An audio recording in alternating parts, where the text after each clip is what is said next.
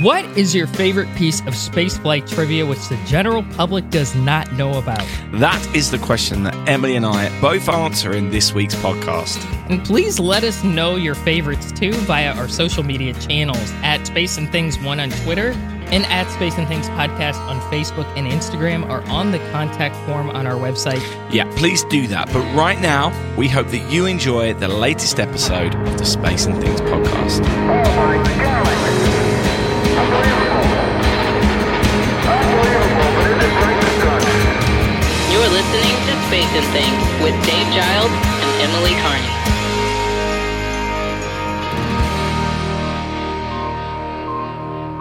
I'm Emily Carney. And I'm Dave Giles, and welcome to this week's episode. This is an episode which we recorded some time ago, just in case something happened which meant we couldn't get an episode recorded that week, or one of us is on holiday. Regular listeners should know the drill by now, but if this happens to be the first episode you listen to, there is just one thing missing from our normal schedule, which is an up-to-date rundown of the latest spaceflight news stories. But fear not, they'll be back next week when we have twice as many to cover.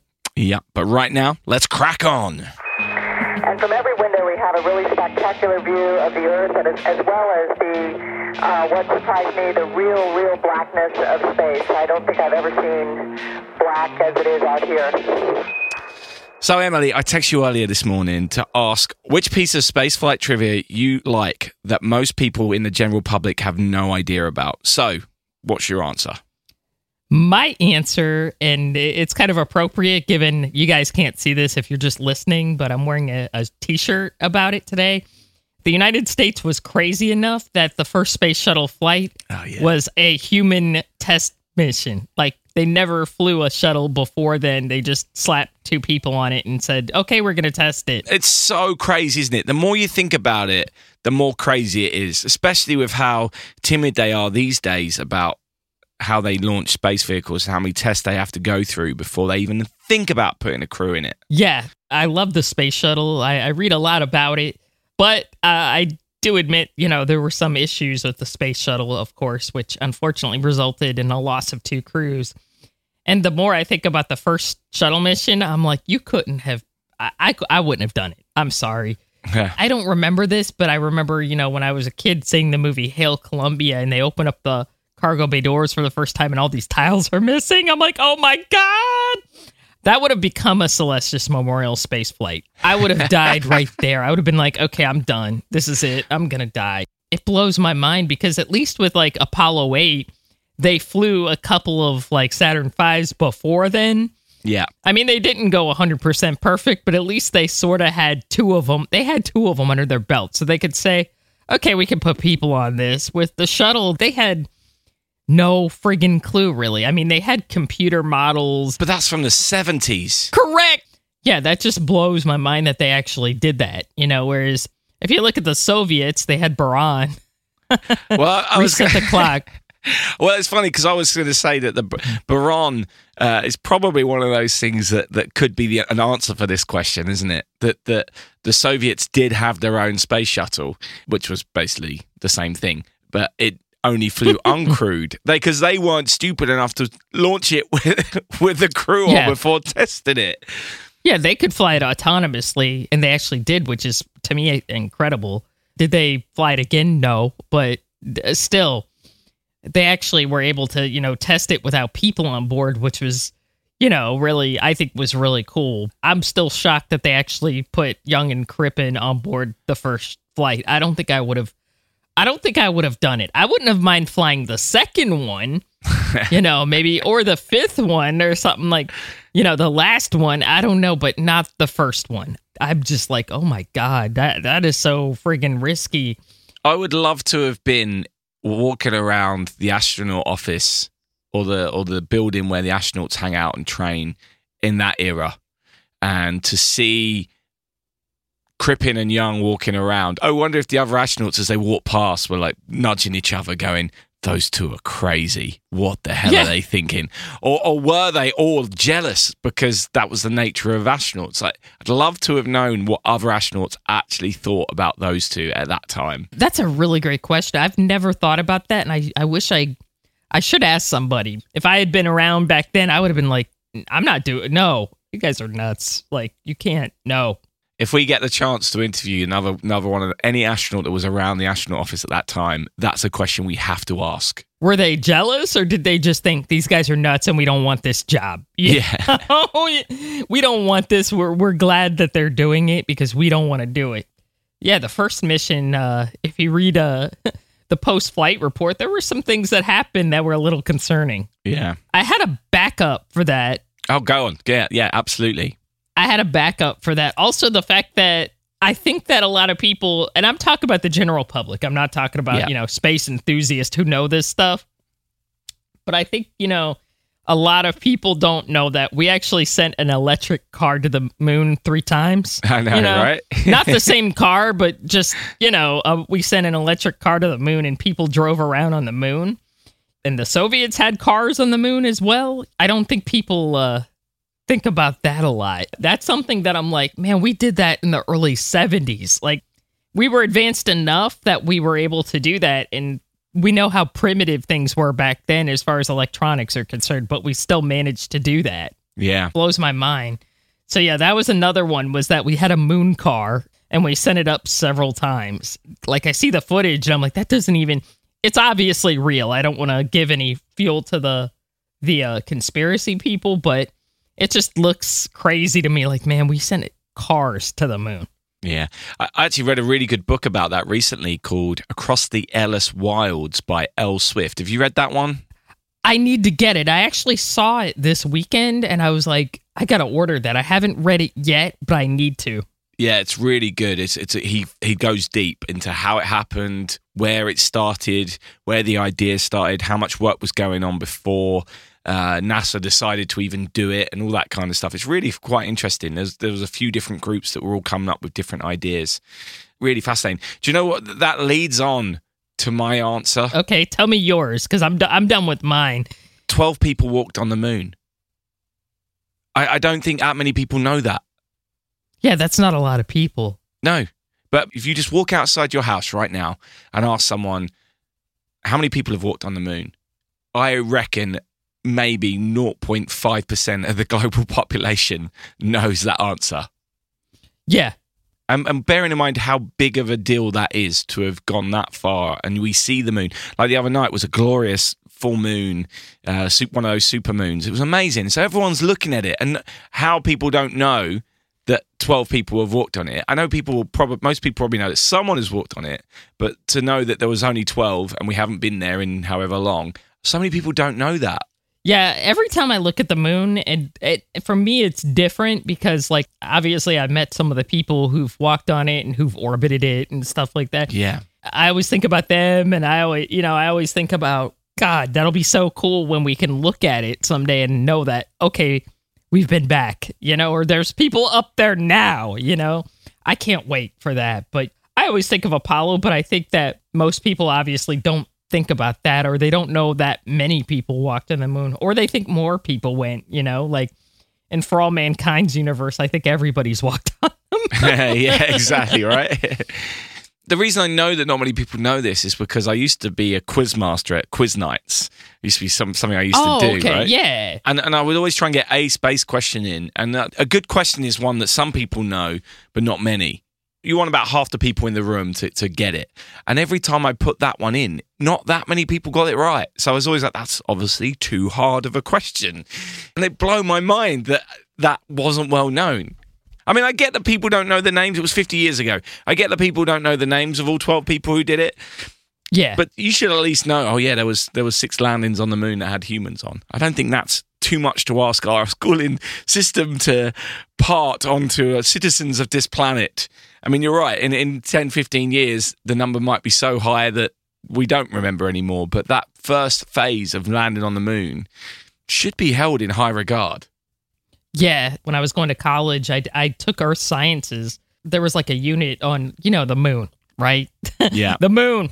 And, a lot of the questions were like, what are the phases of the moon? It was pretty easy stuff. It was definitely, it wasn't like a graduate course. It was more like a course for people who were going into careers where they needed to know a little bit about that stuff. So, I took the class, and I think the part that everybody had trouble with the most about that unit was the Apollo part, because there were questions about, okay, what, space program sent humans to the moon from 69 to 72, and it asked a few questions about the missions, and of course I got them right, because I'm a space fanatic, but Yeah. it was like people were like, can you tutor me in this, because I have no idea. And I'm like, and it freaked me out because I'm like, some of these people were alive during that time, so I'm like, you didn't watch that? And they didn't. That just kind of struck me. So yeah, absolutely. I don't think people think about that, on a regular basis, like, hey, we actually put people up there. Yeah. And I also had a backup. I actually wrote a few things down. I wonder, we probably should ask moderators. Maybe you've got an insight to this on Space Hipsters. The most things that are posted about, even people who are into space seem to post a lot about going, oh my God, did you know this? I wonder what the post is. And I know that Buran, which we've already mentioned, was a thing. And I was also thinking that right now, the one I get sent all the time, oh, did you know this? Is about Jack Black's mum. Yeah, Judith Love Cohen, who was a spaceflight engineer who helped design one of the navigation systems on the Apollo program. So helped out with Apollo 13 getting back home and so. And that comes up a hell of a lot. But I wonder if there's any other things that jump out of you as a moderator of a big space group that people always post about. I think Margaret Hamilton, the fact that, it was a woman who helped do all the computer programming for the Apollo missions and stuff like that. I think that definitely jumps out to me, because you wouldn't think in the late 60s that would have happened. Yeah. That a woman would have been allowed to have the capability to do that. And she was there and she did it. And she continues to be, she's still alive, and she continues to, be a pioneer. She's done a lot more than just, the Apollo moon landings. And I think another thing that I've seen a few times, and it's just kind of sticking out of my mind because I'm thinking of Margaret Hamilton, is the fact that they use rope memory. It was literally like, ropes. Yeah. When you think of computer memory, you think of something kind of sophisticated, like, oh yeah, it's just in the computer, right? You don't think that they actually had to wire it into the system. Like, I had no idea. Like, I heard the term, but I for some reason, I thought it meant something else. I didn't know what it literally meant. Yeah, we had to make it into these ropes. Crazy. I had no idea. Like, it got the job done, as primitive as that seems now, that it did what it was supposed to. Absolutely. And then I've got a couple of simple factoids, which I think are fun. Astronauts from 44 countries have flown to space, which I think is pretty cool. Wow. I didn't know that. Yeah. Over 600 astronauts now. Well, I'm hoping that 44 is up to date. That's the last time I checked, it was 44. It may have changed now because there's been some Blue Origin flights and maybe some other countries. But anyway, the German V2 rocket was actually the first man-made item to go into space. Wow. Okay. Yeah, that makes sense. Obviously, everyone talks about Sputnik in terms of the first satellite, the thing to orbit space. But the V2 rocket, it first could reach space. It got to 85 kilometers, which isn't quite space, in 1942. But in 1944, one reached 176 kilometers, which is a way up. Fair enough. It counts. Yeah, it definitely counts. That is nuts. Yeah. The first space tourist was in 2001, Dennis Tito, who spent 20 million going to the space station on a Soyuz, which is pretty cool. 20 million? That seems so cheap now. I know. I was just thinking that is not a cheap amount. That's not cheap. I will never have 20 million in my life. Yeah, to spend on a week holiday. Yeah, right. I think the price has gone up substantially since then to go to space, though. If you want to go to the ISS, it's probably like 70 or 80 million now. But wow, 20 million, that seems so cheap. Yeah. Which is sad. I know. But good on him. He's still around as well. He's still around. I think he's 84 or something like that now. So that's good on him. And my actual backup, which was nearly going to be my main, is the fact that the Americans had a space plane in the 60s. Yeah, we did. The X-15. And I think hardly anyone knows about it. Yeah, the X-15, yeah. That's really true. Oh my God. I didn't think of that. We did have a space plane, yeah. It had 13 flights over 50 miles, which is what the US recognizes going to space, and 2 over the Kármán line, which is a few miles further up. One of the ones over the Kármán line was 1963. So we're talking like just as the Mercury program was also happening. 50 years ago. It wasn't that long after they were going into space on a plane. In fact, July 17, 1962 was one of the 59.6 miles, Flight 62 by Robert White, which is crazy. It didn't orbit, but only a few months after Glenn gone into orbit. So that America had only had 3 astronauts in space at that point. But it still counts, I think, I still think the X-15 pilots should count as astronauts if they went to space. Especially when you think of those first 2 space flights, US space flights, were just suborbital flights in a rocket anyway, right? So what's the difference? Yeah, exactly. And I think a lot of people aren't aware that there were astronauts to kind of touch on that, or kind of branch from that, I should say. Most people have no idea about this, but there was an astronaut who was an astronaut before he was an astronaut. Yeah. Joe Engle. Yeah. If that even makes sense. Yeah, and Neil absolutely. Armstrong. Well, Neil Armstrong didn't reach space, but he flew the plane. But Engle did. You're right. Yeah, Engle did reach space. He got 50 miles up in 1965. He then flew on the 2nd or 3rd space shuttle. Wait, one of the first 4. It was second, wasn't it? He flew the second one, and he flew a partially manual reentry because of his expertise, because he'd flown the X-15. So they trusted him to fly I think he flew a partially manual reentry, and he put the shuttle through a series of maneuvers when they were reentering to see how the shuttle would handle it, which is freaking nuts. That's mental, isn't it? The first shuttle missions were insane to me because they did so many things that I'm like, this is just crazy. What? Science fiction for all mankind, Bad Bobby stuff. Stuff that should not work, but they did it. Yeah, stuff that ostensibly should never work. This is never going to happen. And they did it. And the STS-2 reentry is one of those things where we're just going to have him put the shuttle through some maneuvers. Like he was flying a fighter plane or something. Yeah.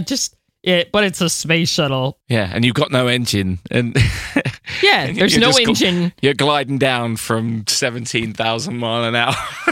Yeah, you have no go-around capability. You can't just be like, oh man, I screwed up. I gotta go again, yeah.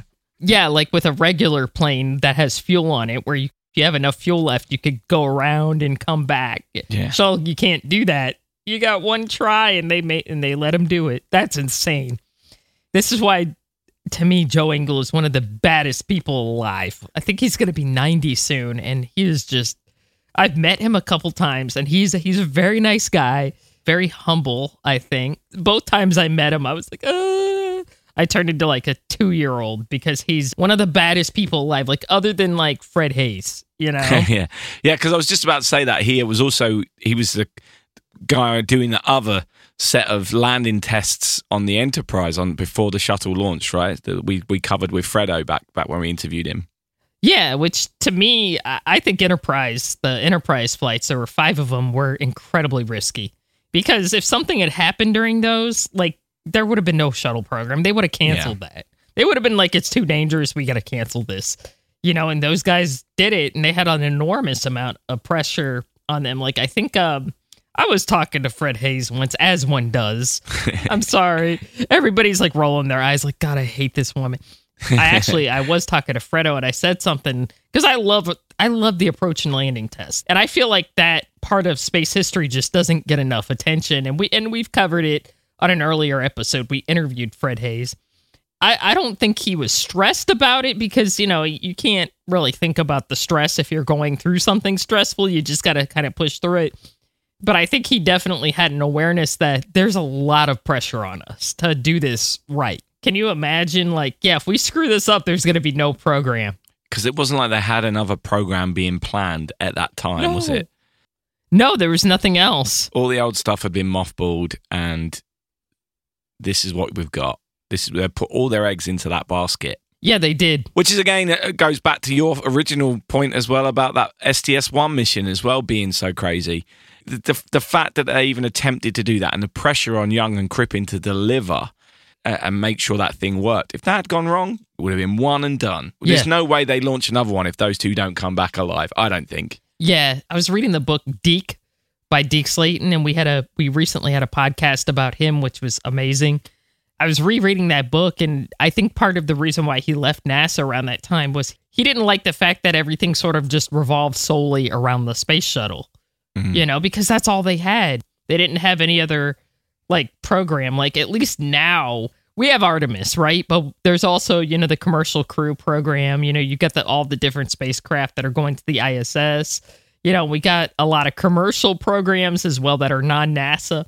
There's a lot going on in spaceflight now. And back then, NASA was the only show in town in the United States. It changed shortly after. But as far as putting people on missions, NASA was it. It amazes me how they just really put all their eggs in one basket. And the shuttle has to work.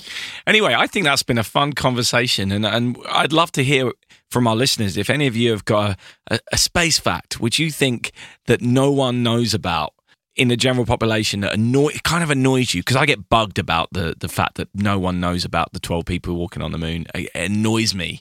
Then let us know what grinds your gears in the sense of spaceflight facts which you think people should know. Spacecraft must go for on orbit. This thing is just performing just outstanding. Thank you so much for tuning into today's episode. If you've enjoyed it, please consider hitting that share button. We appreciate it a lot. Yep, the best form of marketing is a personal recommendation, so thanks to all who continue to do that for us. We'll be back next week with all the latest from the world of space, but don't forget, in space, no one can hear you stream. Space and Things has been brought to you by And Things Productions.